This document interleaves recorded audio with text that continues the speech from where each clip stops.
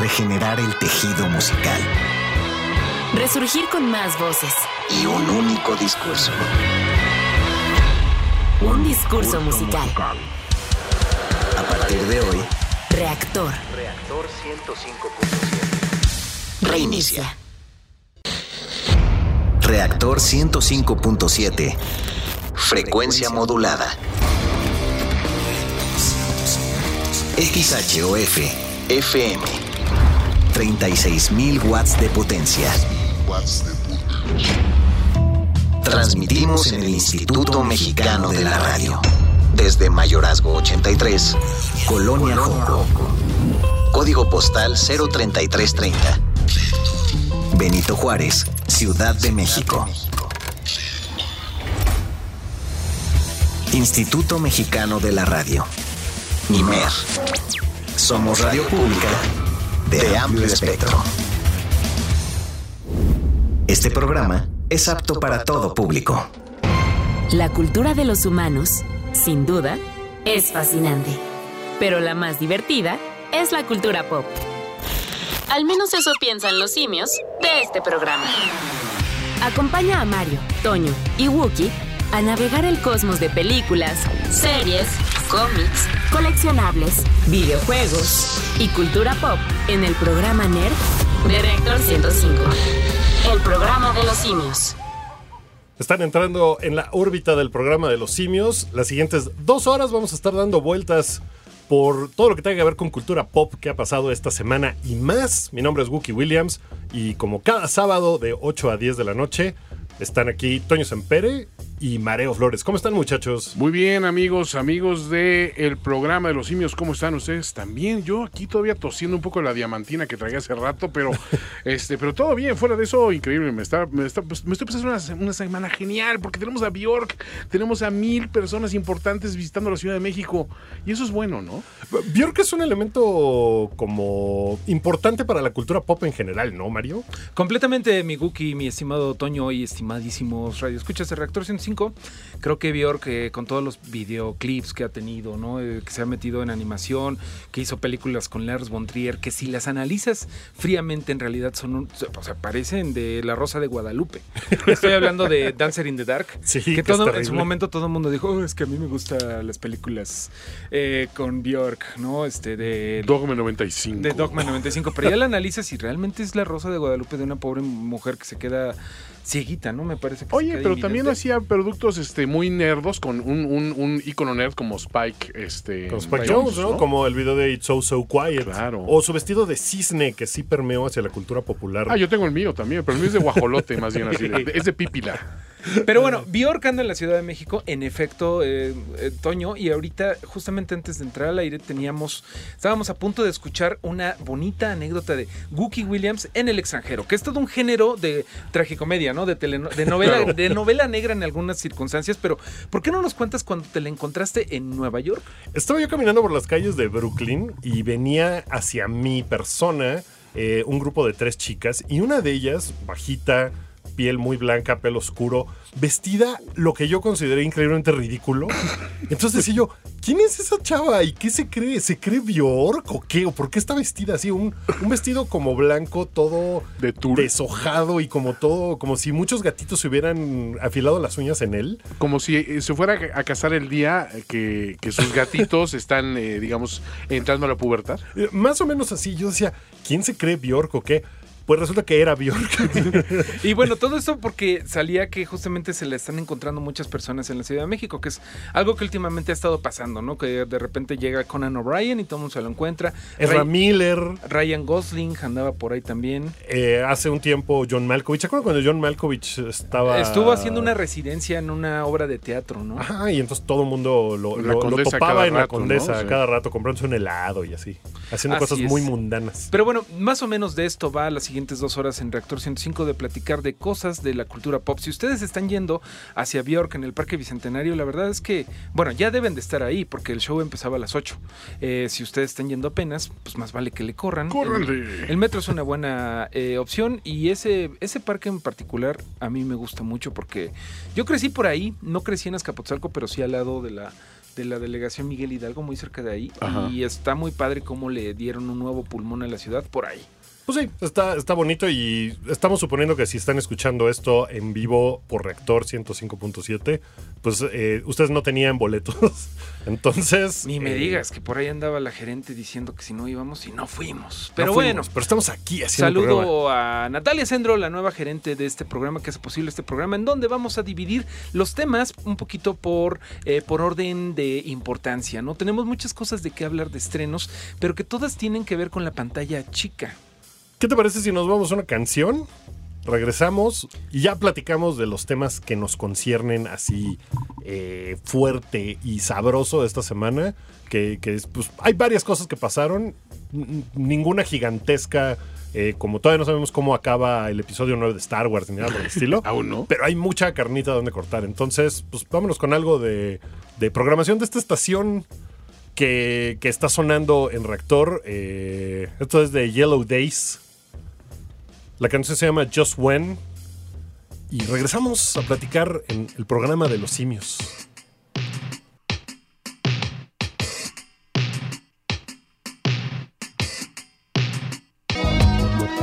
De regreso en el programa de los simios. Amigos, recuerden conectarse a través de @programa simio y en nuestras cuentas particulares de Twitter también. Yo soy @FiniciaPersona, @Wookie_Williams y @MareoFlores. Pero vamos a empezar, vamos a entrar en materia en algo que le hace homenaje al espíritu ñoño, geek, super nerd, que es el universo del cual se nutre el programa de los simios. Y esta semana se estrena una película que es el debut como directora de Olivia Wilde, que bueno, pues todos la recordamos gratamente como una actriz pues muy talentosa y muy guapa, y que de repente como que se salió mucho del ámbito de la actuación y ahora se reinventa como realizadora de un producto que inicialmente como que el boca a boca decía, es el Superbad de las mujeres, y siento yo después de verla que es un poquito más ambiciosa que eso, y nos referimos a Booksmart, que aquí la bautizaron con el bonito nombre de... La Noche de las Nerds. A ver, vamos por partes. ¿Qué opinan de ese nombre? Pongámoslo sobre la mesa.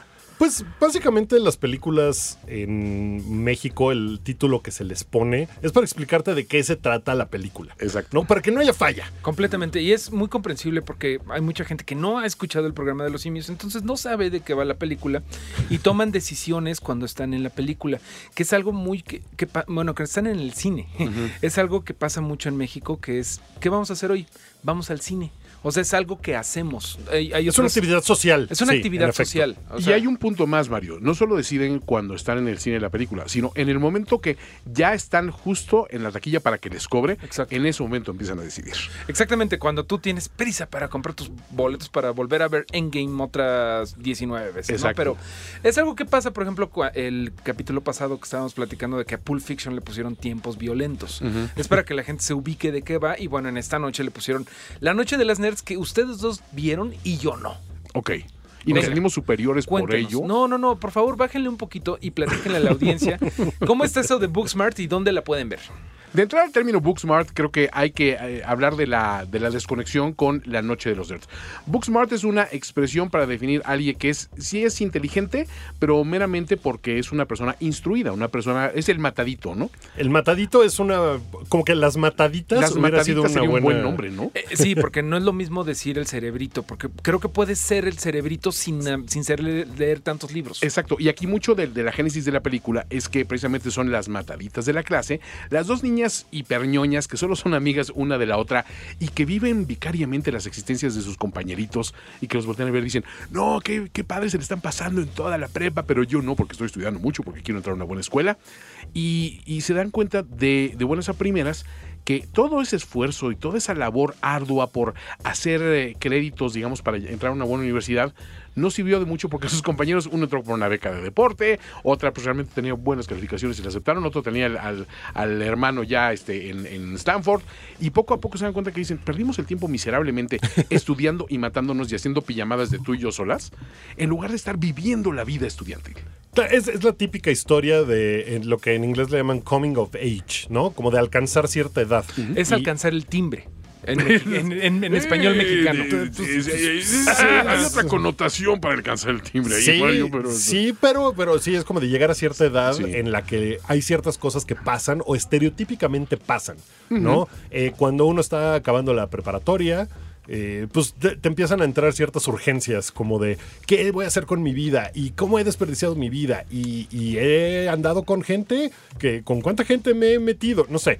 Y estas dos chicas como que tienen aspiraciones de yo quiero ser presidenta, yo quiero ser senadora y se dan cuenta pues que su vida pues no han aprovechado todo lo que tendrían que haber aprovechado y esta noche es la noche de las nerds en la que deciden salirse de su estereotipo y decir vámonos al diablo y vamos a hacer todas las tarugadas que no hemos hecho en una sola noche. En una sola noche.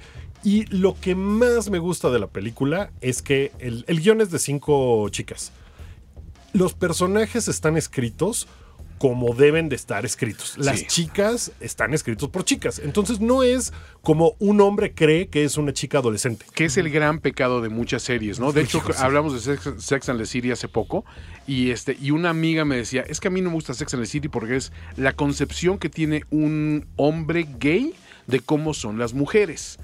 Y yo decía, pues sí, o sea, es un poco eso, ¿no? También, lo estaba hablando con un amigo y decía, sí, creo que por eso a mí nunca me entró esa serie, porque le faltaba ese toque de autenticidad. No, claro. Pero a final de cuentas, Booksmart tiene de sobra ese feeling que realmente dices, sí, así son las chavas. Y hay muchas relaciones que uno como hombre dices, mira, qué bien. O sea, realmente son las mismas preocupaciones que tengo yo con mi grupo de cuates súper ñoñazos y que no le hablamos a las chavas. Y ellas la están teniendo del otro lado igual, pero así que dirigidas hacia nosotros, ¿no? Es diferente lo que pasa, ¿no? Cuando le escribe una chica, por ejemplo, ¿se acuerdan de Lady Bird? Totalmente. De hace 2 añitos, que fue escrita por Greta Gerwig, ¿no? Que le fue bastante bien a la película, que en realidad no es tan... No me gustó. A mí justamente no eso iba a decir. No me desagradó, pero no entendí qué era el gran alboroto al respecto, porque mucha gente decía, es maravillosa. Quizá en un momento dado no lo entendimos porque no somos mujeres. Ahora, para mí es una buena película, pero no es una película que tengas que estar en una terna de Oscar, ¿me entiendes? Sí. O sea, ese es creo que mi gran problema, pero eso me pasa con muchas películas y es una apreciación meramente personal. Sin embargo, analizando un poquito el mensaje de una película como Booksmart, que su intención es hacerte reír bien, creo que tiene momentos mucho más densos y mucho más honestos emocionalmente hablando, que una película como Lady Bird, ¿no? Para mí. Como que el mensaje al final, estas dos chicas se creen más listas que todos los demás. Exacto. Y creen que todos son más cool que ellas.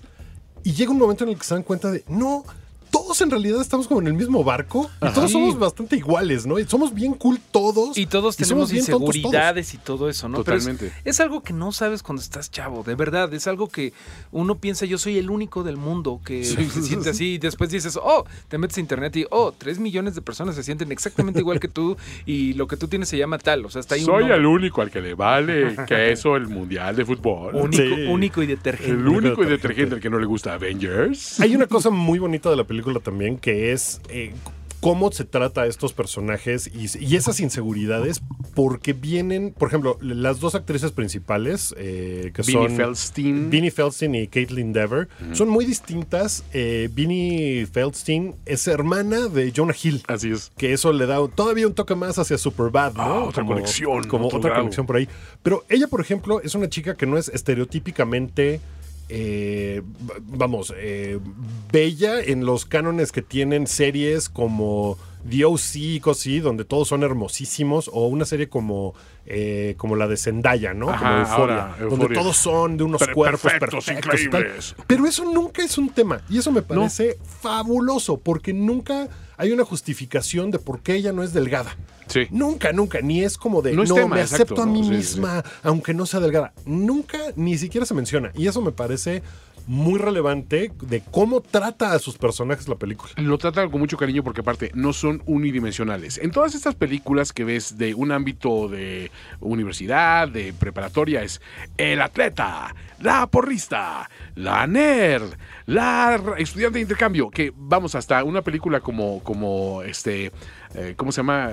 Not Another Teenage Movie, hacía broma de eso, ¿no? Es decir, cómo tienes ya esos estereotipos, ¿no? Y el rarito, y el te los eterno presentaban enamorado. así, ¿no? Y así te los presentaban.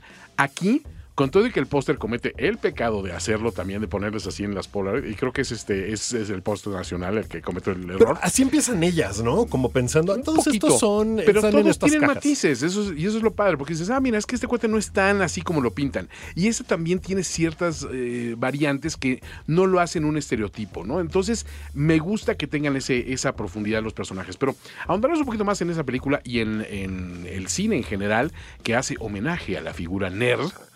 Y cómo se ha tratado en las películas y justamente de dónde vienen esos estereotipos, ¿no? De decir, estos son los nerds, que son los indeseables, o eran los indeseables hasta hace unos años que se convirtieron en, la figura del el que tiene el conocimiento oculto. Nerd dice New Black, ¿no? Dicen Nerd is New Black, sí. Es el nuevo negro y creo que está bastante de moda. Vamos a escuchar una canción justamente de Booksmart de la que estaban platicando. Esta, Toño, viene es parte del soundtrack. Así es, del score, porque Dan the Automator es el responsable del score de esta película y ahí tiene parte del diálogo. Entonces, escúchenla, por favor. Estamos en el programa de los simios, Reactor 105.7, reevolucionando la radio. No, not acceptable. This is not okay. Who allowed you to be this beautiful? Who allowed you to be this beautiful? Who allowed you to take my breath away? Take my breath away. Why are you being so pushy? Honestly, pushy is a compliment. You know who else was pushy? Diane Sawyer. Dan the Automator del soundtrack de Booksmart, La Noche de las Nerds. Aquí en el programa de los simios. Que estamos poniendo por lo menos un tercio de los que forman a gorilas, ¿no? Pues sí, que mira, técnicamente. Ahorita vamos a empezar a platicar largo y tendido de las cosas de nerds, de este universo nerd. Pero, por ejemplo, Gorilas... Es otra banda nerd, Me ¿no? parecería que es una banda nerd por pues la parte de los dibujos animados. El elemento de que sí, exacto, sus alter egos, digamos, de estos músicos que son Damon Albarn, Dan the Automator y el otro. Kid Koala. Kid Koala. De alguna manera son simples dibujos y tienen aparte historias, ¿no? Detrás de ellos. Exacto. ¿no? Jimmy Hewlett, que es el que también creó a Tangirl, es un cómic, no sé si alguna vez lo han leído. Es bastante raro. El cómic no lo he leído, pero sí conozco su yo he visto como los dibujos de que pues está como ella bien not safe for work, ¿no? Es como muy not safe for work ella. Pero como unión que se unió, que salió de Jimmy Hewlett y Damon Albarn cuando eran roomies, hace mucho tiempo, cuando Damon Albarn pues no era millonario. Estudiaban arte. Y empezaron a hacer este universo que es un universo compartido de gorilas. Pero bueno, esto es algo que le gusta mucho a los nerds, ¿no? Esto de los universos compartidos y crear historias y todo eso. Pero yo creo, me parece, Guki, que por ahí tú tienes una definición de qué es un nerd. Pues en realidad, más que una definición, porque la definición incluso ha cambiado, es el origen de la palabra nerd, que es una cosa muy discutida. A ver. Y hay muchas versiones que creen tener la razón. Pero lo que es cierto es que la primera vez que se publicó la palabra nerd... Publicada. Sí, en un libro, que fue en 1950. El gran Dr. Seuss... Claro. Publicó un cuento que se llama If I Ran the Zoo. O sea, si yo fuera el mero del zoológico. Exacto. Y en él menciona que tuvo que viajar a Catrú para recolectar un Nerkel, un Nerd y un Seersucker. Esos son los animalitos que fue a agarrar a Catrú y se los llevó a su zoológico. Entonces, ahí es la primera vez que apareció la palabra nerd. Y el personaje que era lo que se imaginaba Dr. Seuss, pues es un animalito peludo, ¿no? Como básicamente todos los animalitos que salen en Dr. Seuss, como Seuss. el Grinch. Se parece mucho al Snorlax, Grinch incluso, pero es amarillo y tiene el pelito blanco. Sí, totalmente. Y es muy de la estética de Dr. Seuss. Se parece un poco al marsupilami. Hay un poco. Tiene los dedos entrelazados y está como ansioso.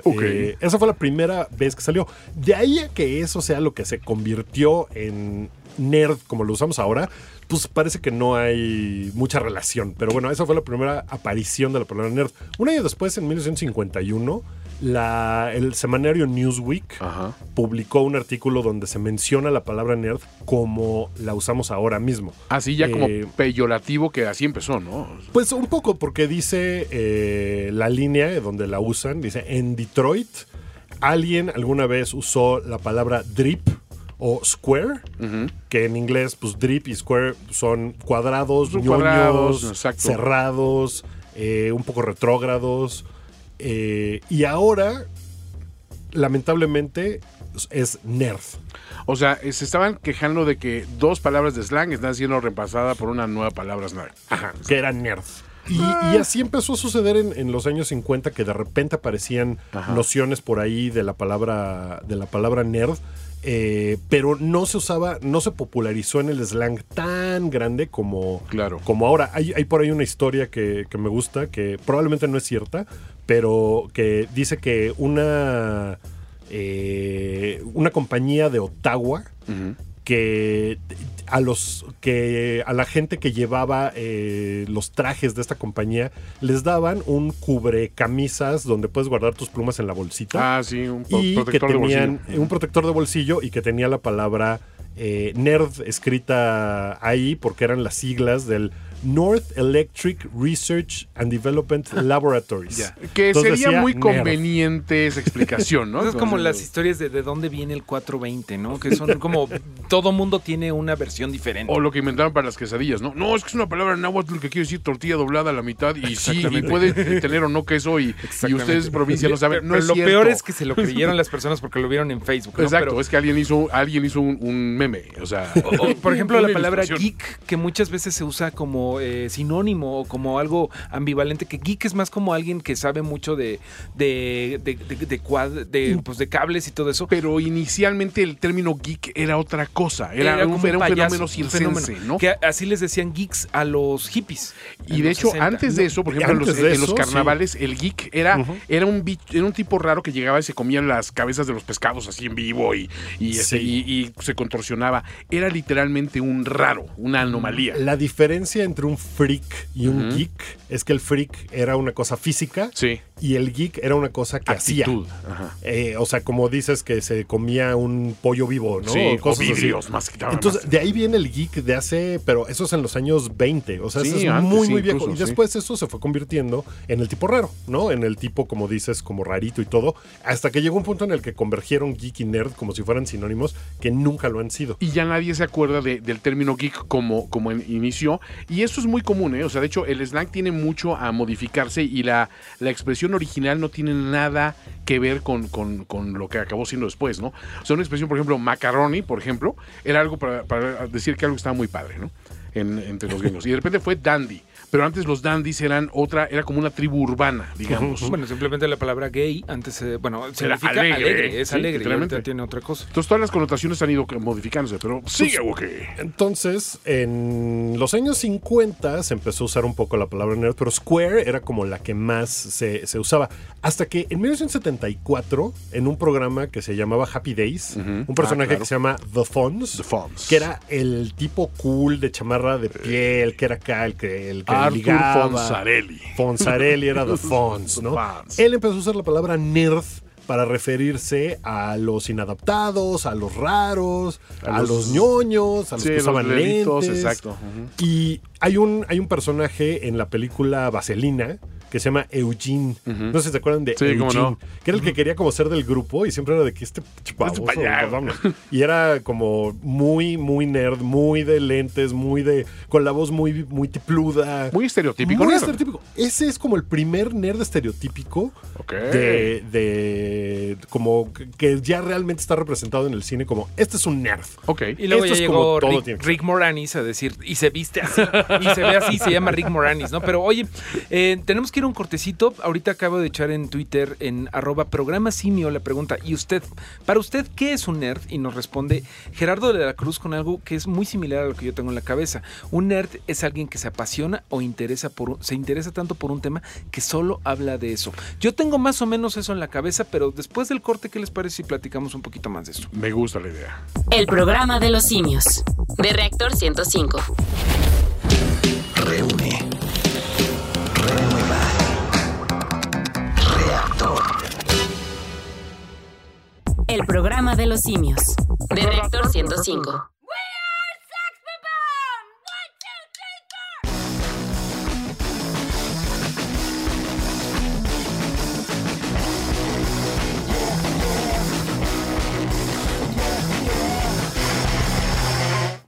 10 segundos eran lo que le quedaban a esa canción. Eso era lo que les quería decir, estimado Radio Escuchas. Estás escuchando el programa Simio y eso se llamó We Are Sex Bob-Omb de Scott Pilgrim vs. El Mundo, porque estamos hablando de nerds y precisamente me parece que todos en esa película son un poco nerds de algo que, como decíamos ahorita, estamos intentando definir esa difícil explicación de qué es ser un nerd. Yo creo que ser un nerd es ser un clavado en algo, en lo que sea. Puede ser, por ejemplo, como Chuck Pereda, que sigue después de nosotros. Él es un nerdazo de los viniles, él es un nerdazo de la música electrónica, ¿no? Puede ser un nerdazo. ¿De qué puede ser, Guki? Tú eres nerd de los postres, de verdad lo eres. Y de la NBA. ¿Sabes? Y de la NBA. Sí. Yo soy un nerd de dinosaurios, no sé. Se ha expandido el término nerd mucho. Ajá. Como que los nerds nos hemos reapropiado del término. Pero quiero recordarles que había una época en la vida que era difícil ser un nerd. Los nerds éramos temidos y odiados por un mundo que no nos entendía. Pero luego llegó el profesor Charles Xavier y dijo: vístanse así. Ser raro. Vénganse con nosotros y vamos a romperle la cabeza a los malos. Tenemos que aceptar que incluso ahora, nosotros siendo nerds, tenemos todavía el estereotipo del nerd en la cabeza cuando hablamos, porque tenemos hasta una voz de nerd, ¿no? Ay, ¿de qué hablas? No sabes de lo que hablas. Exactamente, y te acomodas los lentes mientras lo ese dices. dato está mal dicho. Bueno, la salida de este podcast, Sí. este programa, perdón, tiene una frase muy nerd, ¿no? Eso es un spoiler. Ese es spoiler. Pues el nerd se ha convertido en una cosa que puedes tomar con orgullo ahora. Sí. Antes no era así, en los 80 No había nada peor. No había nada peor que ser un nerd. Incluso yo puedo decirles que creciendo era un niño muy nerd. Pero yo no me sentía de los nerds. Yo quería pertenecer a otro lado. No, para nada. O sea, era un niño buleado por los jocks y era como... Cuando empecé a ver cosas sobre nerds y películas donde me representaban un poco, mi perspectiva sí cambió. Pero ni por la estatura, no jugabas básquet y entonces ya no eras nerd, sino eras Wookiee del básquet. No era yo tan alto en la primaria. Había chicos más altos que yo y abusaban de su altura y de su condición de que eran más cool que yo. Y entonces yo era muy nerd. Yo era el nerd, pero no usaba lentes, por ejemplo. Y seguramente los necesitaba, pero si hubiera usado lentes en ese momento, no te acababas todo. Entonces, el nerd hace años era un insulto, era una forma de despreciar al otro. Era gacho, era feo. En la película La Venganza de los Nerds, que es como la primera película donde nerd viene en el nombre, y que seguramente la Noche de las Nerds, de que platicábamos hace rato, es como una especie de homenaje a eso, y que es una película que hace un mes cumplió 35 años.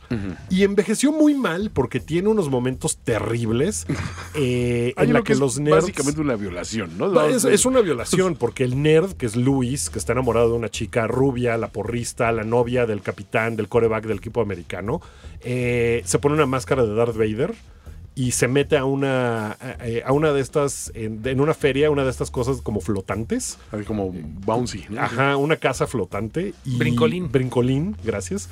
Y pues va con la chica y le hace creer que él es su novio. Sí, porque ella sabía que él iba a llegar el novio vestido de Darth Vader, ¿no?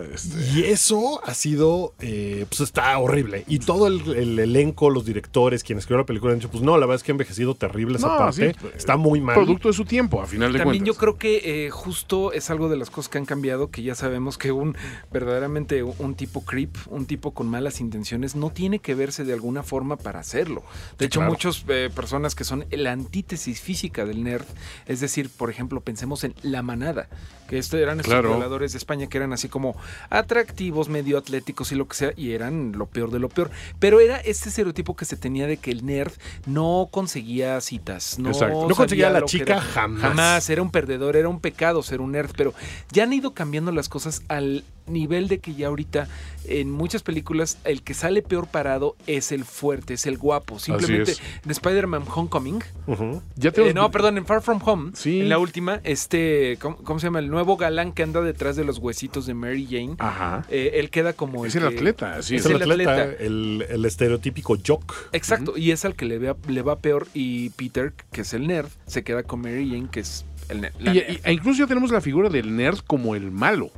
O sea, de alguna manera se ha puesto mucho tiempo de que no, es que pobrecito el nerd y pobre el nerd y todo el mundo le cargaba calor al nerd y ahora empiezas a encontrar ejemplos donde el nerd es el malo, ¿no? Entonces, todo acaba dando una vuelta. Todo ha cambiado muchísimo. En los 80, cuando el nerd estaba más de moda, cuando era como lo más... Esta película, La Venganza de los Nerds, sí llegó como a cambiar un poco las cosas, porque los nerds eran los más nerds que han puesto en pantalla probablemente, con la risa mala, estereotípica, socialmente ineptos, todo mal, pero al final triunfan y dicen una cosa que se me grabó tanto, porque era, vaya, ellos me entienden, porque dicen...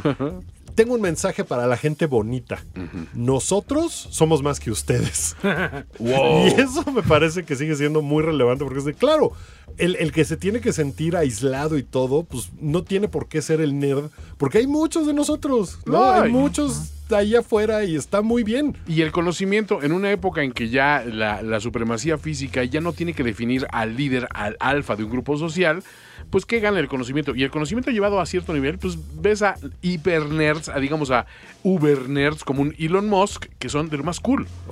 Pues sí, Bill Gates sigue siendo muy nerdy. Sí, claro. Pero sigue es el teniendo tipo una más rico del mundo. Mark Zuckerberg también. Mark Zuckerberg es inepto social. También, ¿sabes? Algo que ha cambiado mucho cómo se viven estas cosas es por internet, porque en los 80 tú eras el bicho raro que a lo mejor comprabas una revista especializada en lo que te gustaba. Yo estoy pensando, por ejemplo, en el Sanborns, que yo compraba la Wizard, que era de la revista de los cómics gringos, ¿no? Que era como algo raro. Sí, pero Fangoria, yo me llevaba... Electronic Gaming Monthly. Te llevabas con Byte. 3 tipos que le gustaba lo mismo en la prepa. Hoy en día puedes ser un famoso youtuber con esos conocimientos y puedes tener un montón de millones de seguidores o puedes hacer un podcast al respecto. Puedes comunicar con muchas más audiencias gracias al internet, que también eso ha provocado que la gente que sabe de cosas y que se apasiona, que es mi definición de nerd, pueda darle rienda suelta a ese mensaje. Y eso creo que es algo positivo, porque ahora hay un verbo que yo uso mucho últimamente y es nerdear. Pero no nada más es nerdear de vamos a nerdear de Spider-Man. No, te voy a nerdear de por qué la Segunda Guerra Mundial tal cosa. O hay gente que te puede nerdear de política exterior mexicana de 1974 a 1980. Estoy seguro que Román nos podría nerdear, ahorita nuestro operador, de todos los botoncitos de la cabina del Imer. Y toda la gente que nos está escuchando nos puede nerdear de algo, ¿no? O sea, si nos está escuchando un ingeniero por ahí, de lo que nos podría nerdear. Y ahorita Román me peluceó porque dice, tú no sabes nada, Antonio. Esta no es la cabina de tus abuelos. Es la nerdocracia. Es la nerdocracia del operador. Que ha cambiado tanto eso que ahora mismo, pues uno como nerd dice, tú no eres un nerd real, ¿no? Y hay este concepto del falso nerd que se quiere hacer pasar por nerd cuando no lo es. Es una cosa muy rara que pues, no te pasa si ya estás en el general de la población, ¿no? Cuando ya no eres el extraño y el raro y todo, pues ya quieres tu lugar en el mundo así como de no. ¿Tú crees que tú eres nerd de esto? Tú no eres nerd de esto. O sea, es que eres un falso hay nerd. gente que siempre te va a decir, eso no es rock de hombres, por ejemplo, ¿no? Entonces, claro. Siempre va a haber gente como que te va a echar mala onda de, no, lo que tú escuchas o lo que tú sabes no es tan bueno como lo mío. Pero, ¿qué te parece si escuchamos música y ahorita regresamos a platicar un poquito de películas de nerds? Que se tratan de nerds. Sí. Ahorita salió en cabina que tenemos que poner algo de la banda llamada Nerd, N-E-R-D, que es ya la prueba de que lo nerd es lo más cool, ¿no? Porque Pharrell Williams, no hay nadie más cool en este universo que Pharrell Williams. Entonces, N.E.R.D. es la clara muestra de que los nerds ya estamos dominando todo. Ya le dimos la vuelta y eso se llama She Wants to Move y lo escuchas a las 8:46 en Reactor 105.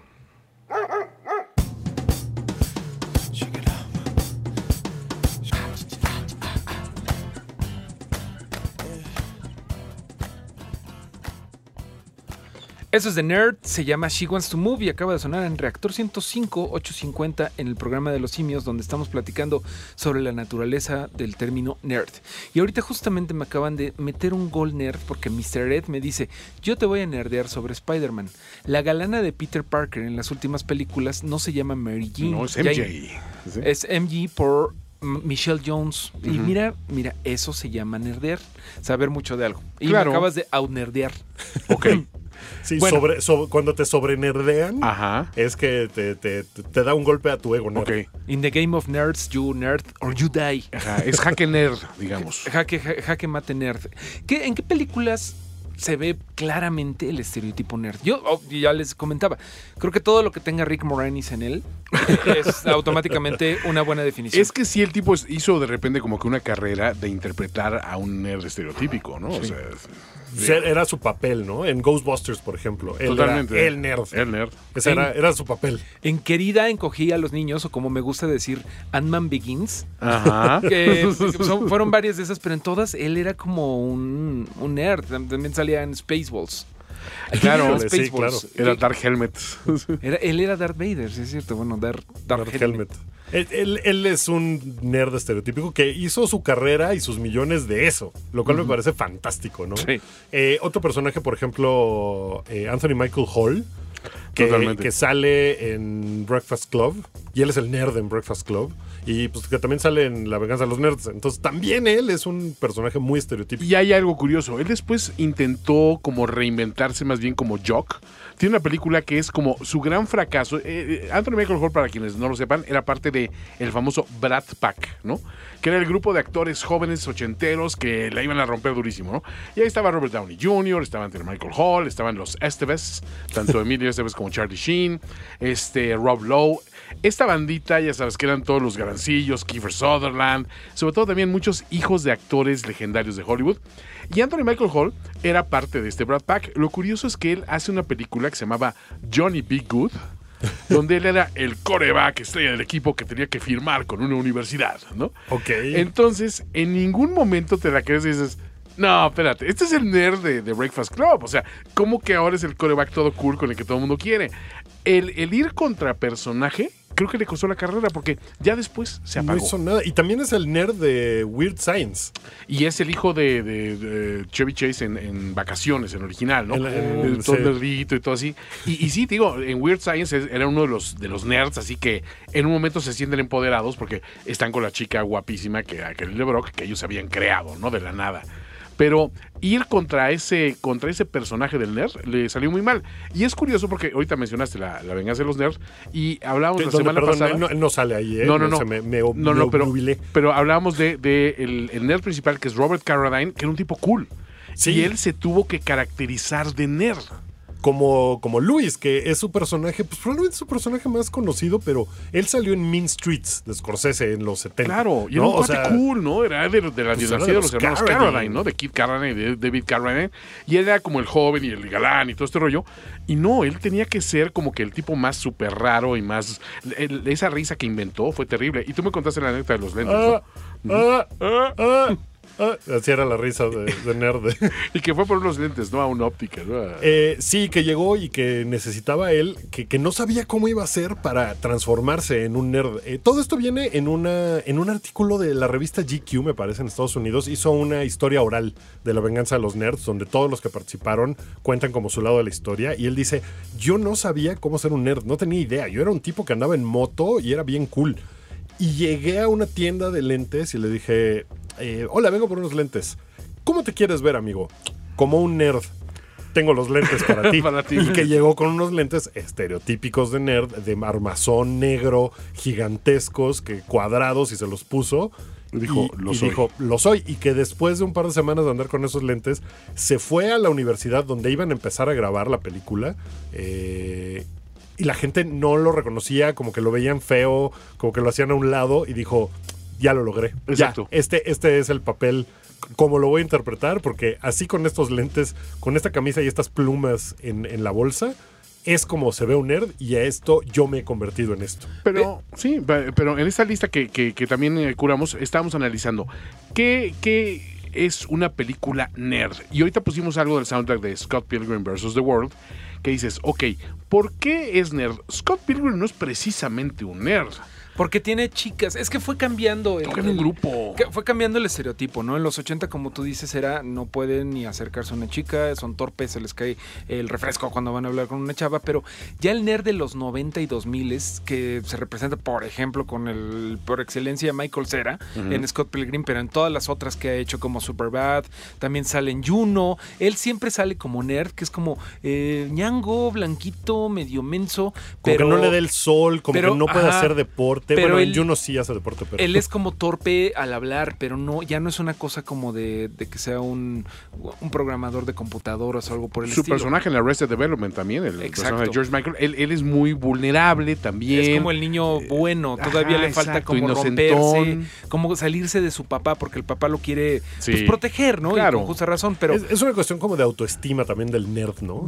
Eso me gusta. Tiene mucho que ver eso, y justamente ya hablando de una película de hace 12 años, de no hace tanto, Superbad, que aquí le pusieron Super Cool, que es muy graciosa, que ahí medio empezó Jonah Hill, que también es otro nerd estereotípico que cada que lo veo flaco me saca de onda. Yo digo, es el golpe, ¿no? Así de, ¿qué pasó? Este tiene un retrato de Jonah Hill gordo en el sótano, escondido de la humanidad, porque él ya ves como que se puso más fit. De hecho, creo que se ve peor. Es que es raro. Es muy raro. Es como el elemento Chandler de Friends, que estás viendo una serie de Friends y de repente, de una temporada a otra, cambia completamente el físico y dices, ¿qué pasó? O sea, cambiaron de actor. No, sí es verdad.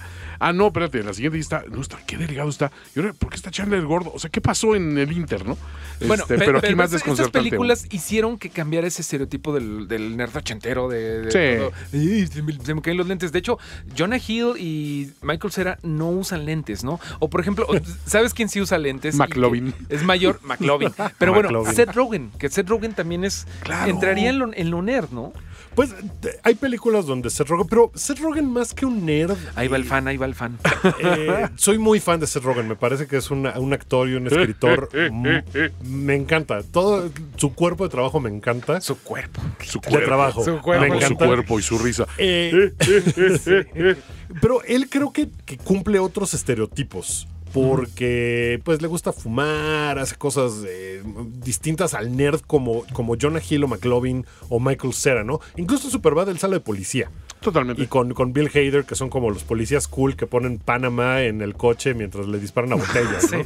Pero McLovin es el nerd estereotípico ahí. Y también el actor que interpreta a McLovin tiene muchas otras películas de nerd. Christoph Mintz-Platz. Sí, que bueno, él es el malo en Kick-Ass, ¿no? Y es un nerd que es el malo, que es lo que decías. Claro. Porque llegó un momento en la cultura pop, probablemente con Big Bang Theory. Ok, sí. Donde la onda del nerd se infiltró a todas las casas de todo el mundo y se convirtió en algo bueno ser un nerd. Yo creo que es de antes de eso. A mí personalmente no me gusta nada Big Bang Theory. Creo que... Falsos nerds. Es que son falsos nerds. Sí. Un día hablábamos de que si tuvieras que analizar una serie nerd por excelencia, es Community, por ejemplo. Completamente. Community, o Arrested Development.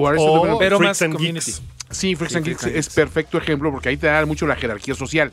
Pero Community era el aspecto nerd en base a los gustos y a todas las tendencias e influencias que tenemos como cultura pop, porque Troy y Abed son dos personajes que son los consumidores ávidos de estas cuestiones, y Abed siempre está asociando todo con una serie oscura de televisión, con Doctor Who, y de repente con algo como Star Trek. Troy, que era un joven Donald Glover, es todo inocentonte y también se emociona por su amigo que está diciendo, claro, esa historia es maravillosa, voy a comprártelo. Ahí y es su vínculo realmente. Esas y de hecho todos los de la mesa de Community, que es una serie que les recomendamos muchísimo en este show, todos son nerds de cierta forma, incluso no me acuerdo cómo. Hasta John McHale, el alfa, digamos, que es el abogado. Era en cierta forma unos outsider porque era tramposo. Totalmente, pero aquí lo curioso es que también cultivan elementos como, pues vamos a meter un elemento animado como de videojuego de 16 bits. Y ahora de animación de estilo Artman Animation, ¿no? De Claymation.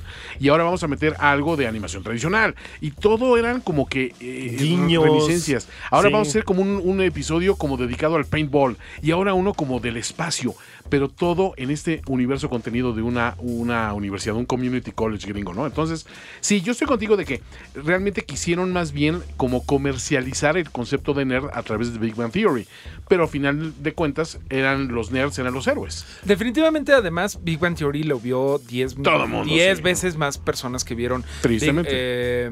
Community, que justamente eso es con lo que empezaron los hermanos Russo.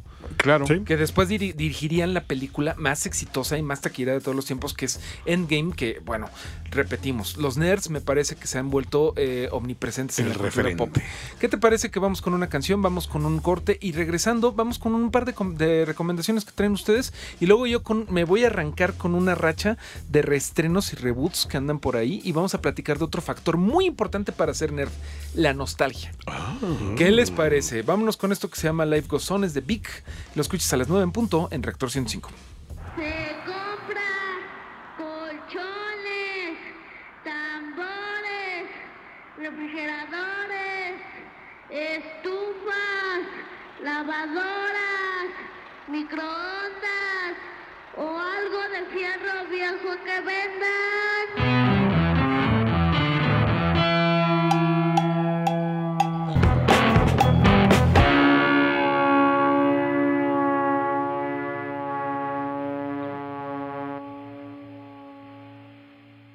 El programa de los simios de Reactor 105.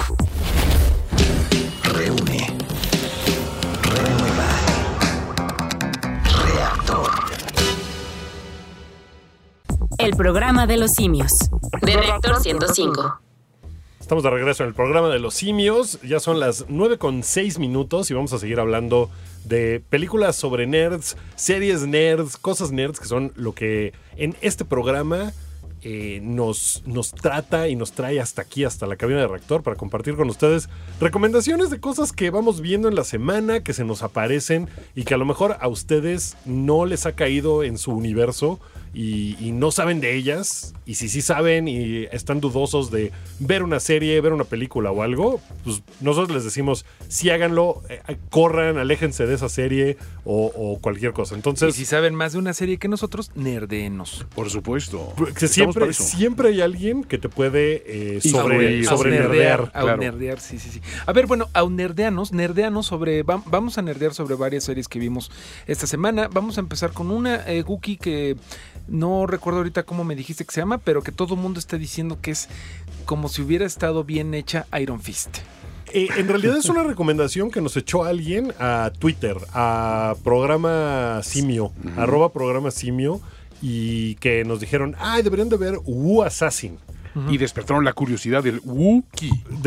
Y dije, tengo que verla porque pues a lo mejor se trata de algo de mí. No, Wu Assassin es una serie que en realidad está hecha como para cierto público en específico. Es de Netflix y Netflix trata como de tomar ciertos públicos, ciertas audiencias y darles contenido como apta para sus sensibilidades y que puedan reconocer como algo propio, ¿no? Y Wu Assassin es una serie que está hecha muy para el público chino-americano. Okay. La serie sucede en la ciudad de San Francisco, en Chinatown, en San Francisco, y se trata justamente de un tipo que es un chef que, por razones que todavía no estamos muy seguros, porque sucede medio aleatoriamente, recibe los poderes del asesino del Wu y los 1000 monjes. Entonces, suena bien. Pues una chica se le aparece y le dice, tú eres el elegido. Toma este tazo que brilla y con esto vas a tener los poderes de los 1000 monjes. Y él, no, pero yo no quiero esto, este no es mi destino. Sí, sí lo es, y tú eres el asesino del Wu. Okay. Porque el Wu es como un ente poderoso que va a causar daño en la tierra y que va a destruirlo todo. El asesino del Wu. Y él tiene que asesinar al Wu para que no pase esto y que la tierra esté a salvo. Como cuando a Dave Grohl le dijeron, tú vas a pelear contra el Fu, ¿no? Y entonces hizo todo un grupo para pelear contra el Foo. Que son, claro, los Foo Fighters están en contra del Foo. Exacto, o sea, digo, tiene todo el sentido del mundo. Estás mal informando a la población. ¿No es eso? Toño, no, de hecho aquí, lo vi en un documental, según yo. Déjame aquí tener justamente al respecto, porque los Foo Fighters era el nombre que le daban a los ovnis en la Segunda Guerra Mundial, y eso ya lo sabías, Toño. Ya sé, pero Todo me gusta fue una hablar trampa. de que... Me gusta pensar que allá afuera hay un Foo que me amenaza, pero hay alguien que está dispuesto a luchar contra él para que yo no me manche las manos. Y Dave Grohl lo haría, ¿eh? Dave Grohl lo haría. Dave Grohl lo haría muy bien. Me pregunto si nos escriben en @programa simio, nos preguntan algo, nos dicen qué quieren escuchar de los Foo Fighters, podríamos ponérselos, órale, estamos en promoción, díganos ahorita. En una de esas. Pues en Wu Assassin suceden cosas medio extrañas, como que los efectos son horribles. Hay unos efectos especiales muy mal hechos. Pero a propósito, por esa estética... No, porque no tenían presupuesto, yo creo. Ya, la verdad es que no se ve padre. Pero las secuencias de acción, las batallas con artes marciales, sí están buenas. Los tortazos. Está padre cómo empiezan a pelear y de repente se suman otros personajes que, por ejemplo, hay una detective infiltrada porque hay una pelea de pandillas, ¿no? Que son se llama la triada, que son los chinos contra los irlandeses. Y de repente se empiezan a meter como... Todavía no salen ni los rusos ni los mexicanos, pero yo creo que están guardando porque esa es como la división ya fuerte, ¿no? Sí, ya son los chonchos. Cuando llegas así a la mafia mexicana y a la mafia rusa, ya estás en otro nivel. Ya estás a nivel John Wick. Hablando de John Wick, en la película, uno de los monjes, como que el personaje que se llama Kai va teniendo los rostros de uno de los monjes para que no lo descubran mientras pelea. Cuando él está peleando, como que adquiere la forma física de uno de los monjes, y el monje al principio es Mark Dacascos, que es como el final boss de John Wick 3. ¿Viste John Wick 3, Mario? Sí. El último, el que llega y le dice, yo soy muy fan tuyo, por eso ahorita te voy a ganar y te voy a matar. El último contra el pelón contra el que se pelea, él es Mark Dacascos. Y también de Iron Chef, Estados Unidos, era el Sherman Kaga, sí, que les ponía las batallas. Pues él es uno de los monjes que sale. Entonces eso está padre porque pues, él tiene una habilidad para el arte marcial muy buena. Salvaje. Y las coreografías están muy padres. Sí tiene un ritmo y como que los diálogos son un poco torpes a veces, igual que los efectos especiales generados por computadora. Pero está padre, y está padre no solo la temática, las peleas están padres. Sí siento que está muy hecha para esa audiencia en específico, pero puede permear hacia otros lados y la estoy disfrutando. Y como que no esperas mucho más de esas series, ¿no? Como decirles, a ver, espero como que actores así, nivel de calidad Emmy. Pues no, o sea... Sí, no, además, pero... creo que no es un gran momento para películas de artes marciales, ¿no? O sea, no son los tiempos de los 70 en donde Bruce Lee era pues el rey, ¿no? Que justamente hablando de Bruce Lee, le recordamos que Bruce Lee, bueno, un facsímil sale en Once Upon a Time in Hollywood. Ya ha generado problemas, ¿no? Ya por fin, exactamente. Ya por fin se estrena la semana que entra, esta semana más bien, la película, la novena película de Tarantino de la que hablábamos el capítulo pasado y que justamente ha generado problemas porque la hija de Bruce Lee, ¿no? Es la que se quejó, dijo que ya se calle Tarantino, ¿no? Así que le aplicó un siéntese, señor. Pues el problema viene de que parece que la representación en la película es de un tipo bien pesado, ¿no? Y ella dice, no hombre, mi papá era maravilloso, lo cual pues no lo dudo, pero pues tampoco dudo que también haya sido pesado de alguna forma, no sé, pero como que ha habido una serie de circunstancias ahí que yo creo que pueden hacer que Bruce Lee y las artes marciales se pongan de moda otra vez. Estaría. Y cuando salga la película de Marvel de Shang-Chi, los puños del dragón, algo por el estilo. Los 10 anillos. Los 10 anillos. Yo creo que se puede volver a poner de moda y series como Wu Assassin van a decir, yo estuve ahí antes. Ok, me gusta. Bueno, y los que estuvieron ahí desde hace mucho tiempo cuando escogieron ese nombre son los Wu-Tang Clan. Wu-Tang Clan, que estaban muy clavados en las artes marciales y les gustaba mucho su onda. Entonces, esta película no tiene nada que ver con la serie, no aparece en la serie, pero la escogimos porque pues el Wu Assassin y pues Wu-Tang, pues teníamos que ponerla, ¿no? Ahora sí que, muchas cosas. Muchas cosas. Eso es Protect Your Neck y estás escuchándolo en Reactor 105 a las 9:13.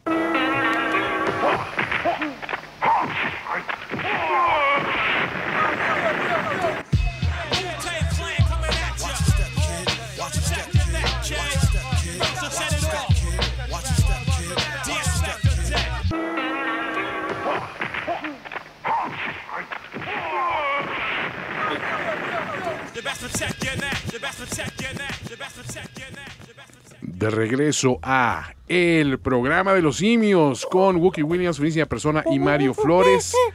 Qué gusto estar aquí. Sí, ese pequeño chimpancé que están escuchando es Mario Flores y está muy contento porque regresa una serie a Netflix que se llama Mindhunter. Y vamos a refrescarles un poquito.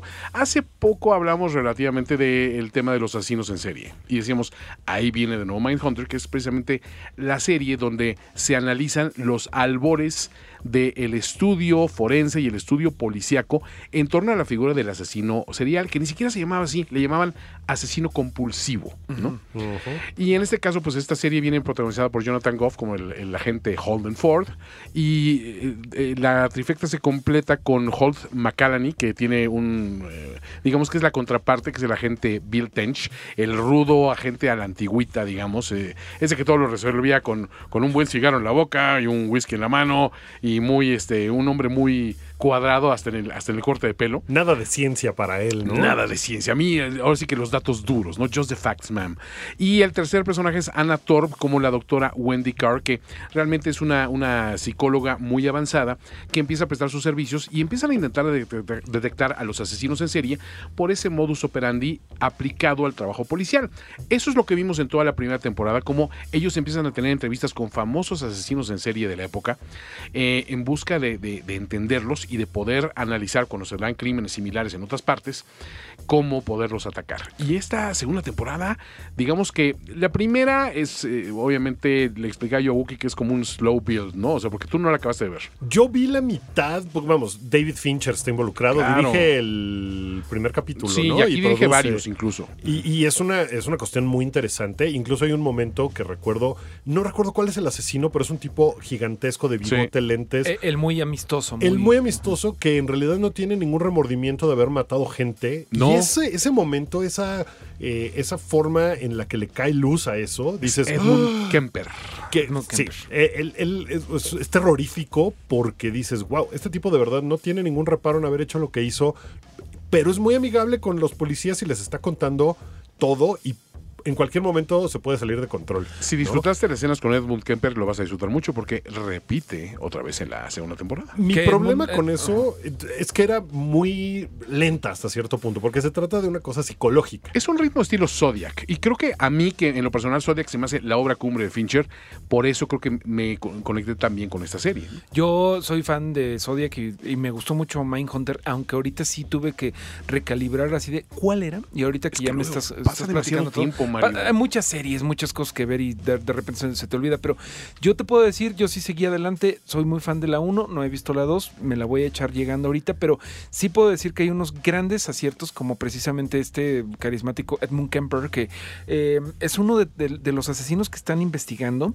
que más bien lo que están encontrando es que no hay patrón. Sí.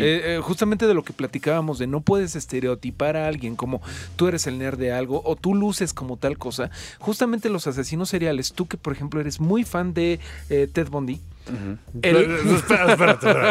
Bueno, o sea, no sé si le escribiste y queremos que quede aquí grabado para la posteridad. Wookie Williams es muy fan de Ted Bundy. Le mandaba yo su cartas a prisión. No. Está interesado en el caso porque precisamente viste la serie y viste la película. Era la esposa por correo de Ted Bundy, básicamente. Le llamaban Margot Williams. No, pero bueno, Ted Bundy era el guaperas, ¿no? Ajá, y también tienes a que es el amable, que es Edmund Kemper. Pero bueno, regresando a la serie, algo que me gustó muchísimo es que todo el tiempo te están aludiendo a que la segunda temporada se va a poner mejor, porque al final de cada capítulo, y esto no es spoiler, al final de cada capítulo hay como una escena que te enseña la acción en otro lugar, y cada capítulo va como creciendo esa actividad. Aquí lo vas a ver al principio y como se empieza a sembrar una semilla de alguien que dices, este tipo no es normal y va a acabar haciendo algo terrible. Y lo interesante también es que esto no es un spoiler, obviamente, porque te lo presenta como la premisa. Hay un nuevo jefe en la unidad que viene, obviamente, con esta mentalidad de este es el futuro, ¿no? Y tenemos que impulsarlo. Y él les pone como, digamos, como una zanahoria al final de un palito así para que vayan rumbo a ella. el decirles, y si ustedes se alinean y tenemos los logros indicados, podemos buscar que entrevisten a Manson. Ya había ocurrido para estos momentos el crimen, los terribles asesinatos de Tate LaBianca, que hablamos a placer de ellos la semana pasada, con esta figura de Charles Manson, y vas a ver a Manson a cuadro. Y te vas a dar cuenta de, como tú dices, esta cuestión de no hay una regla general y un patrón muy específico, y es lo que hace dudar a estos agentes, porque obviamente el hilo conductor de esta temporada va a ser otra serie de asesinatos ocurridos en Atlanta, que fueron muy celebrados en su momento, porque realmente no había un patrón lógico, no había una forma de seguir adelante y descubrir qué era lo que pasaba con ellos. Pero pues si les parece, podemos poner algo de música relativa a esta serie que, independientemente de tener un score fenomenal, y dinos, Buki, es que tengo una pregunta. ¿Quieres añadir algo? A ver. Charles Manson aparece, y el actor que interpreta a Charles Manson se llama Damon Herriman. Sí. Y es el mismo actor que interpreta a Charles Manson en Once Upon a Time en Hollywood. Sí. Entonces, qué chistoso va a ser así de, no, tú ya eres Charles Manson de por vida. Eso es lo que estaba yo pensando. O sea, si hay actores que no quieren encasillarse en el papel de el guapo o el malo, pues aquí es así, dos interpretaciones de Charles Manson que evidentemente lo debe hacer muy bien. Pues es que eres el chaparrito con cara de loco, entonces naciste para Manson, viejo, ¿no? O sea, hay por ahí un par de detalles de la serie que sí lo vi, dije, según yo en esta época, así, detalle nerd de asesinos seriales, en esta época, según yo, Manson no tenía todavía sus tatuajes de suástica en la cabeza. Esto te lo hizo hasta en la cárcel en 1984. Y hay otro detalle por ahí medio, que es una cuestión que rompe tiempos con temas musicales, pero es una serie muy cuidada en ese sentido y es muy preciosista, como todo lo que hace David Fincher, con unas recreaciones admirables de lo que sucede en una cápsula de tiempo, digamos, de Estados Unidos, donde estás empezando a ver los principios del reaganismo, donde todavía está esa amenaza constante de, una guerra fría. Entonces las patillas eran las dueñas, ¿no?, absolutas. Totalmente. Vienen de Vietnam apenas. Y el FBI se especializaba precisamente en infiltrarse y en analizar a las pandillas, ¿no? Al ejército simionista de liberación, a las panteras negras, a estos grupos radicales que decían, no queremos que se nos infiltren aquí, que se vuelva comunista aquí el rollo, ¿no? Entonces, muy interesante. Pero bueno, vamos a escuchar algo precisamente de esta serie de Mindhunter, que como les decía, tiene un soundtrack admirable y maravilloso. Y esto es una banda que se llama Red Rider. El tema se llama Lunatic Fringe y sucede en un momento muy, muy importante dentro de la serie, que no les voy a lanzar más spoilers, pero métanse en esta atmósfera. Es lo que mejor hace Fincher, meternos en esos miedos auditivos y dejar poco a poco cómo te va envolviendo y metiendo en un ambiente donde dices, no me siento seguro en ningún momento. Estamos en el programa de los simios, Reactor 105.7.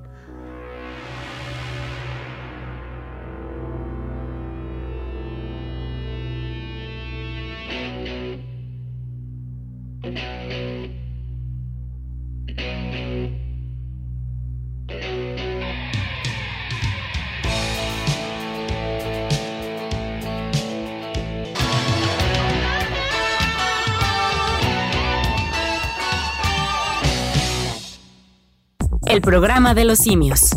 De Reactor 105. Reactor. Regenera. Reinicia.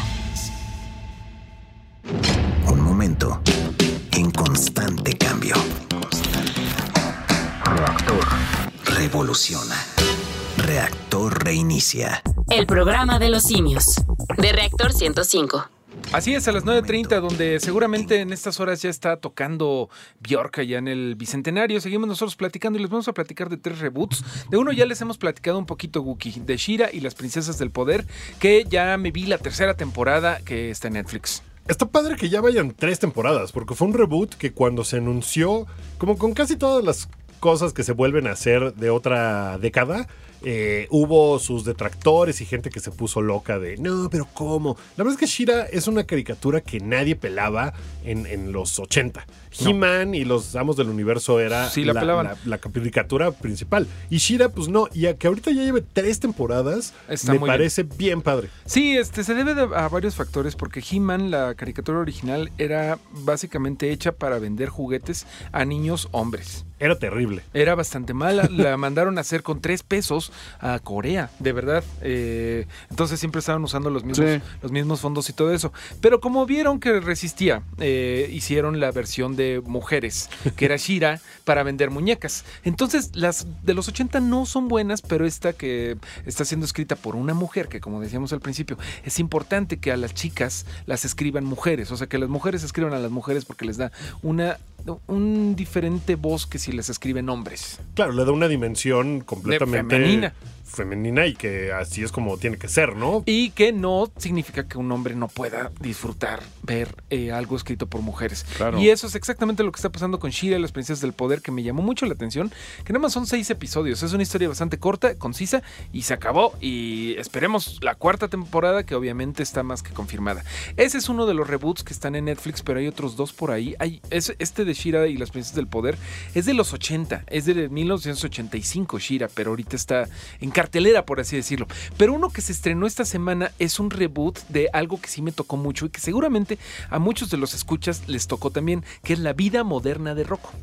Que es este personaje... es un wallaby. Es un wallaby australiano que termina en Estados Unidos, ¿no? Y se tiene que como que acomodar a sus nuevas circunstancias. Y eso era una caricatura muy peculiar porque tenía mucho subtexto para adultos. Que en su momento, pues cuando niños, en realidad no entendías. Hay un episodio de Rocco's Modern Life, de lo poco que vi, porque en realidad como que ya no me tocó en la época en la que veía yo caricaturas, pero recuerdo de un episodio donde pierde su trabajo y tiene que empezar a contestar teléfonos, Rocco. Y en realidad, pues se trata de una línea pues caliente, digamos. Es una hotline. Sí. Que obviamente mucha gente que nos está escuchando es tan joven que ya no sabe lo que es una hotline. El concepto ha desaparecido, ¿no? Que era lo más similar que yo pudiera decir es que eran webcams antes de que hubiera webcams. Eran como webcams, pero con teléfonos. Y era algo que no notabas probablemente cuando eras niño, porque Rocco contesta el teléfono y tiene que decir yes baby, yes baby, yes baby, que es lo que dice, y te lo dejan como muy velado de que está siendo un operador telefónico sexual. Sí. Y es una cosa muy rara que metan ese tipo de referencias, y hay un montón en la vida moderna de Rocco, y eso le hacía una caricatura bien interesante. Era una de esas caricaturas que empezaron a salirse de que eran para niñas solamente, porque fue parte de los Nicktoons, de que Nickelodeon, cuando empezó, como que se salió de la regla de hacer caricaturas para niños. Y yo describiría la vida moderna de Rocco, seguramente los que nos estén escuchando se acuerdan de ella, pero era como Seinfeld animada. Era muy similar a Seinfeld, eran las situaciones y todo eso, incluso los personajes. Wilbur, no sé si te acuerdas de la... ¿Es la vaca? Es la vaca, bueno, básicamente es Kramer. Y la tortuga es básicamente George Constanza, ¿no? Sí, y él es básicamente Seinfeld, ¿no? Pero entonces esta caricatura se acabó hace muchísimo tiempo. Yo no tenía idea de cuánto tiempo había pasado. Estuvo al aire del 93 al 96. Tiene 23 años que no está al aire. Bueno, duró 3 temporadas, ¿no? Son 4 temporadas. Yo no me hagas mucho caso, por ahí creo hasta tener quizá un cómic. Hicieron varias cosas, hicieron como productos. Sí, porque Tops Comics me parece que de repente empezó a sacar muchos cómics basados en propiedades intelectuales de Nickelodeon y de Cartoon Network, cosas así. Y alguna de ellas me parece que era Rocco's Modern Life. Okay. Bueno, pues ahorita estamos platicando de eso porque hicieron un original de Netflix de un especial, no de mucho tiempo, 45 minutos. No es una película, ¿no? Pero tampoco es un capítulo de caricatura. Es un especial que se llama Paradigm Shift, que aquí le pusieron cambio de chip. La vida moderna de Rocco, cambio de chip, que cambio de chip es lo más chavorruco. Porque sí, mucha gente habría dicho, ¿qué es eso de chip? No, ¿A qué te refieres con es chip? Esta expresión de nosotros. Pues a lo mejor cambió de servicio celular, algo así, porque es la única referencia que dice, no, le cambiaron el chip, ¿no? Mira, lo único más chavorruco que ya traen decir. otro chip. Está muy chavarruco decir eso del cambio de chip, la Netflix, ¿no? Pero bueno, la Netflix. Esto de este especial está chistoso, te explica que durante los últimos 23 años han estado flotando en el cosmos por un accidente tonto. Y ya después se dan cuenta de que todo el tiempo hubieran podido regresar a la Tierra, porque el control remoto del cohete que los está llevando estaba en el trasero de Wilbur, de la vaca, ¿no? Entonces se pueden regresar. Es un humor muy que ya ahorita ya lo ves y dices, estos eran los 90. Porque era un humor tipo Ren y Stimpy, ¿no? Claro. O sea, puro, ay, no puedo creer, dijeron la palabra mocos, ¿no? O ay, se tiró un gas, por así decirlo. Para nosotros, en los niños de los 90, era algo súper transgresor. Mi colección de pelusa del ombligo. Exacto, de Ren, era de Stimpy, Sí, claro. así es. Pero bueno, este especial, lo que sí tiene muy lindo, además de muchos chistes de tío, de cómo el siglo XXI está bien loco bien loco y los chavos nomás van al Starbucks. Muchos chistes de tío tiene, eso sí, tiene muchos chistes de tío. Pero en el fondo de todo esto hay una reflexión sobre los reboots, porque llega Rocco a la Tierra y quiere ver más shows de su programa favorito, que son los Cabeza Grande, eran sus vecinos, los Cabeza Gorda, un show que él veía, que ya los cancelaron desde hace años. Le dice, no, eso ya nadie lo veía. Y entonces se pone a terquear para que hagan más, porque la nostalgia, porque los 90... o tuerquear. No, bueno, ni siquiera llegan a chistes de tuerqueo para que te des cuenta, ¿no? Wow. Pero incluso hay como metamensajes en ese momento, como tú dices, siempre para adultos, que decían, caricatura de los 90 salva el bolsillo de productor. O sea, todo es como muy cínico, porque los niños que lo veíamos y que no entendíamos esos guiños cínicos, ahora ya somos los adultos. Y que justamente, como decías hace rato, la nostalgia es parte de lo que ha hecho a los nerds en este momento estar en otro estrato, ¿no? Como que las series que se están produciendo con esa nostalgia de lo que antes era ser nerd, de lo que antes era ser niño, chavo, estar como en otra situación en el mundo, lejos del internet y lejos de esas cosas, es muy importante para la nerdada, y por eso hay reboots de esto, por eso Stranger Things tiene mucho éxito con cosas muy nerds. En palabras de Don Draper, la nostalgia es potente, pero delicada. O sea, hay que saber aplicarla bien, ¿no? Y creo que estos productos lo están sabiendo hacer, ¿no? Completamente, Toño. Bueno, esto es un poquito de uno de los componentes de ser nerd, que es la nostalgia. ¿Qué te parece que vamos con una canción que es apropiadísimo? El título es de los Crips y esto se llama Wish I Knew You in the 90s.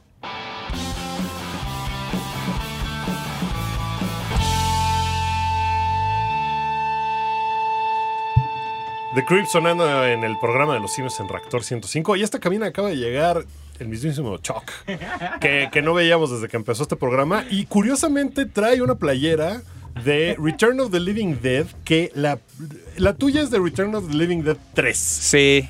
Pero la primera Return of the Living Dead salió justamente este fin de semana. Así es. Pero en 1985. No me digas. Y sí, tiene... justamente, no, curiosamente. Es que hay un plan.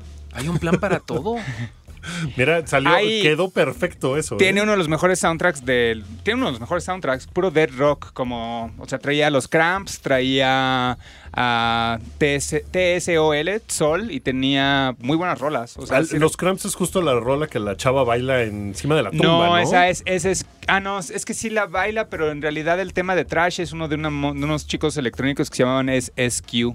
Ok. Porque nerd, yo también. Llegaste a nerdear justamente tú de tu onda, de ruco de onda. Y tiene una onda muy chistosa porque esa película existe porque decidieron, ellos mismos trabajaron en la película de George A. Romero, en la primera, que es Night of the Living Dead, y entonces Brian Yuzna y Dan O'Bannon, creo que eran, hicieron esta otra y hicieron como 3 primeras secuelas que son decentes.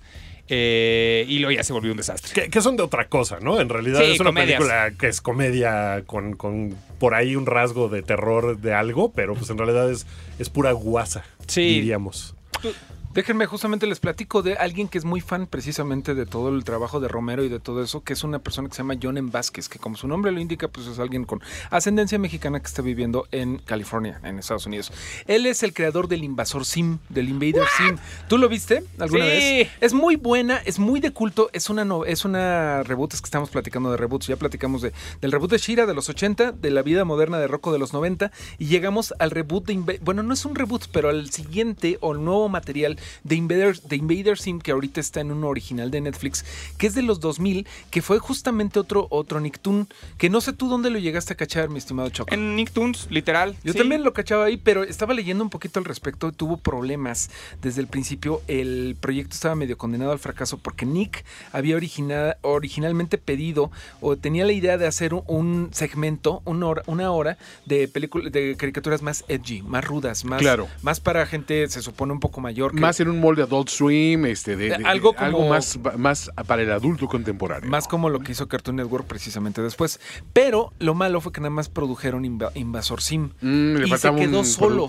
No tenía barra, era él solito. No tenía barra. Entonces lo que estaba viendo es que al principio, y lo estaba viendo que aquí en México pasaba también, pasaba entre los Padrinos Mágicos. ¡Oh, Dios! Y no me acuerdo cuál otra. Pero bueno, los Padrinos Mágicos son chistosos y lo que quieras, pero no es lo mismo a Cosmo y Wanda que ver el Invasor Sim, que es esta caricatura que desde el principio se veía adelantadísima a su tiempo. Totalmente. Por animación, por temas, por todo, porque todo es como un guacamole de referencias de cultura nerd, de terror, de bla, bla, bla, y que todo viene en la historia de Sim, del Invasor Sim, que es un invasor particularmente baboso, es el viejo estereotipo del malo que no es bueno en su trabajo, ¿no? Entonces, en la organización de invasores planetarios a la que él pertenece en su raza, los mandan a conquistar al planeta más importante, ¿no? Hombre, es que tienes que irte a conquistar la Tierra. La Tierra, te lo estamos encargando a ti porque eres el mejor.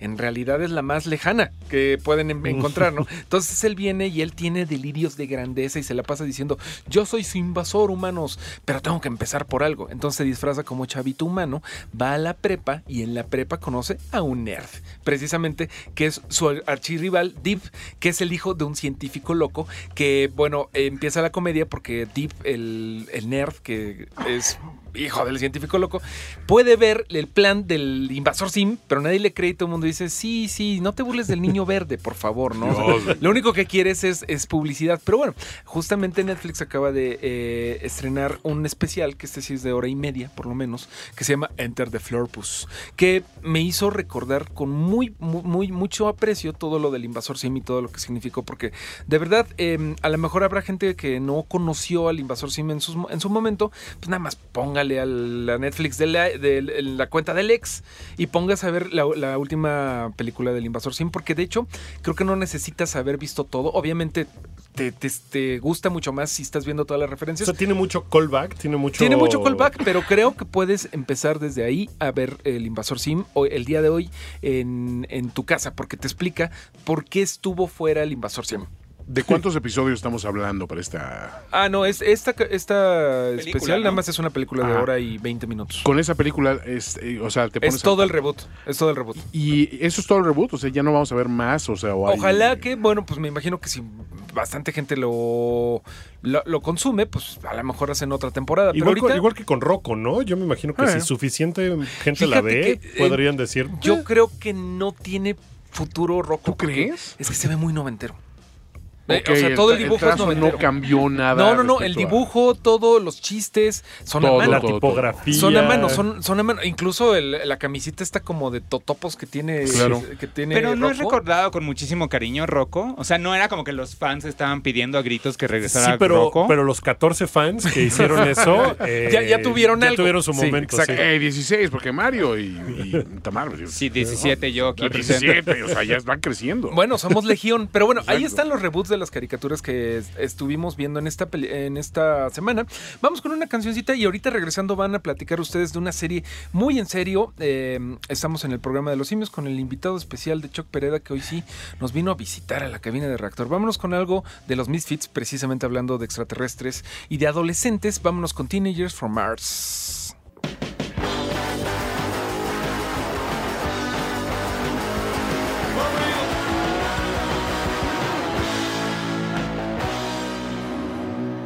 Son los Misfits de la etapa en donde todavía se hablaban con Glenn Danzig, a pesar de que ya se están volviendo a hablar, porque ya los señores se quedaron sin dinero para tener una piscina, una alberca nueva en sus casas de Los Ángeles y andan con una reunión. Ya llevan creo que 3 o 4 toquines. Seguro los vamos a ver en México. Es la gira, qué cara está la ortodoncia de los hijos 2019, no se la pierdan. Y bueno, ya se va a acabar el programa Simio, pero tenemos otra recomendación de algo que vieron ustedes dos, Guki y Toño. Y que va a acabar con una nota como cabizbaja este programa, porque se trata de un documental que se estrenó en el Festival de Sundance de este año, que se llama The Great Hack. Y trata de cómo una corporación que se llama Cambridge Analytica tomó un montón de datos de la gente que tenía sus cuentas de Facebook y usó toda esa información para mover las agujas de las votaciones de Estados Unidos en 2016 y de Brexit en Inglaterra. Y es un documental que te hace querer correr hacia el bosque y no volver a saber nada de la civilización. Salirte, ¿no? Como dicen los gringos, off the grid, ¿no? Fuera de la rejilla, o sea, decir, ya no dependo de nada del gobierno, voy a quemar mi tarjeta del Seguro Social. Salirte del territorio Telcel. Exacto, me voy a meter, sí, digo, aquí es muy fácil, obviamente, pero... de hecho, aquí te subes al metro y ya con eso estás fuera de cualquier rejilla, de cualquier servicio. Ahora sí que apiédense de las almas que entran a este recinto. Pero lo que dice Wookie es muy cierto, la verdad te mete una paranoia muy especial y está muy bien estructurado este documental porque las personas que inocentemente te comparten esa aplicación de ¿ya viste cómo me veo de viejito? ¿Ya viste cómo me veo de mujer? ¿Ya viste qué fácil me puedo convertir en Jon Snow de Game of Thrones? No sabe que está realmente vulnerando su información en el momento que le das clic y que, como dice aquel famoso episodio de South Park, no lees la letra pequeña. Y te puedes convertir en el cien pies humano. En el cien pies humano. O sea, esas cuestiones te las plantea este documental de una manera muy clara de cómo se modifica, pero cómo se convierte en una herramienta ya de guerra política.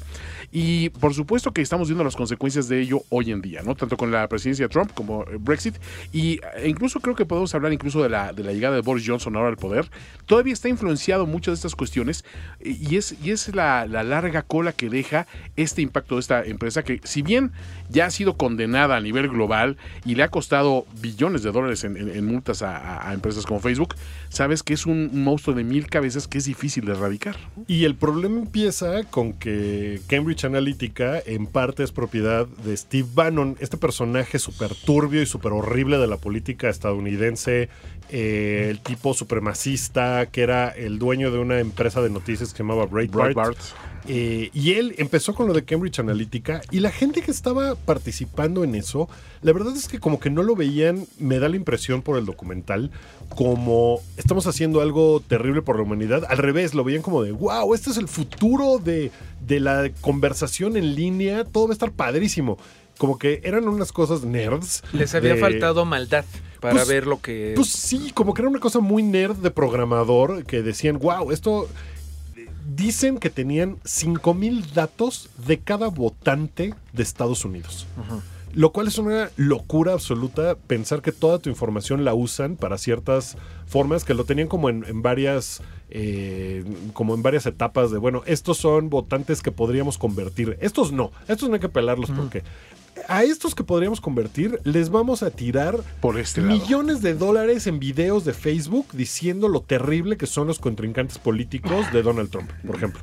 Entonces, hablan de cómo eso acabó influyendo en la decisión de la gente por miedo, por lo que sea. Esa era la principal herramienta que tenían y pensar que pueden hacer eso en cualquier momento con lo que sea, ya sea para venderte unas galletas. Para que te marque el banco. O para que tú decidas viajar a un lugar en lugar de viajar a otro, porque te empieza a caer publicidad negativa de X ciudad. Lo que sea, pueden influir en la decisión de compra o de voto de una persona y hacer que una nación acabe con cosas que en realidad pues ni siquiera estaban pensando bien. Y además estamos todos esclavizados a ese momento paranoico en el cual sabes que estuviste mandándote por WhatsApp información de, oye, viene Bjork a México, ¿no? Y de repente entras a Facebook y te encuentras, ¿te interesa mercancía de Bjork? Una playa de Bjork. Pero si lo mandas por WhatsApp no es tan aterrador como que estuviste platicando con eso. Es todavía más aterrador, ¿no? Incluso hacen como saltos lógicos. No sé, si estuvimos platicando de que, hay que ir a la feria del mole en Yecapixtla, yo qué sé. Pueden decirte así, la mejor ruta para irte al mole, o no sé, incluso ya te pueden vender el antiácido de... ¿Vas a ir a la mole Comic Con? Empieza con básicamente una pregunta de un tipo que se dedica a crear apps y dice, ¿cuántos de ustedes, está como en una clase que él da, dice, ¿cuántos de ustedes creen que su teléfono los ha escuchado decir algo y a raíz de eso les ha dado publicidad de eso que estaban ustedes hablando? Seguro. Todos en el salón levantan la mano. Totalmente. Y yo creo que a ustedes les ha pasado, sí, claro, seguramente, y este hombre empieza una lucha por recuperar sus datos. Entonces demanda a Cambridge Analytica y ahí es como empieza todo. Y una de las cosas más interesantes es que cuando se estrenó el documental en Sundance en abril de este año, no estaba completo de alguna forma, porque hubo un personaje que se unió después, que es una chica que se llama Brittany Kaiser, que mucho del documental tuvo que volverse a hacer por ella. El aporte de ella, ¿no? El aporte de ella, que era una de los principales componentes de Cambridge Analytica, y que llegó un momento en que dijo, estoy harta de estarle ayudando a hombres blancos ricos a hacer sus maldades. Entonces salgo y voy a hablar de este problema. Entonces tuvieron que como que rehacer el documental, lo tuvieron que actualizar para ponerle todo lo que venía de información de esta chica.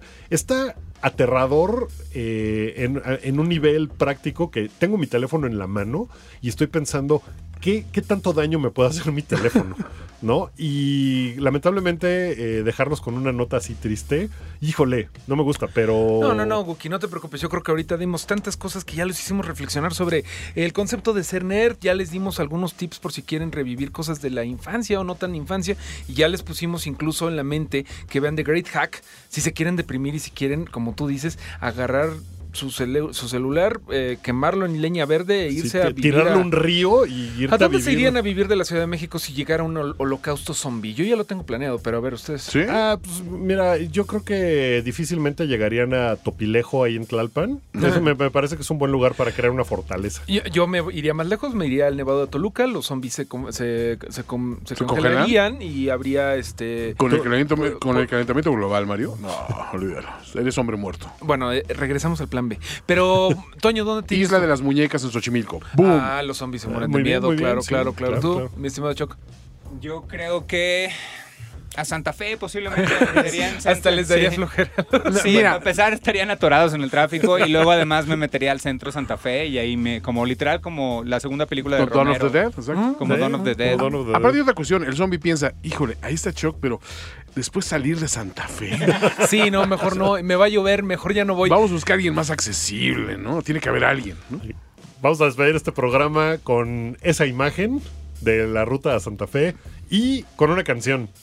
Exactamente, no, dice Román que ya no. Pero ya nos vamos a despedir de Román, que muchas gracias por programar. Fue su cumpleaños ayer. Fue su programa. Fue su programa, estoy leyendo la Sí, le programaron las mañanitas ayer, claro. O sea. Y esta fue una emisión más del Programa de los Simios, en donde ninguno de los locutores dijo el planeta de los simios. Un aplauso, por favor. Bravo. Esto fue el Programa de los logramos. Simios. Se queda grabado para la posterioridad. Ahí en redes sociales pregúntenos dónde. Son las 10 con 10 en punto.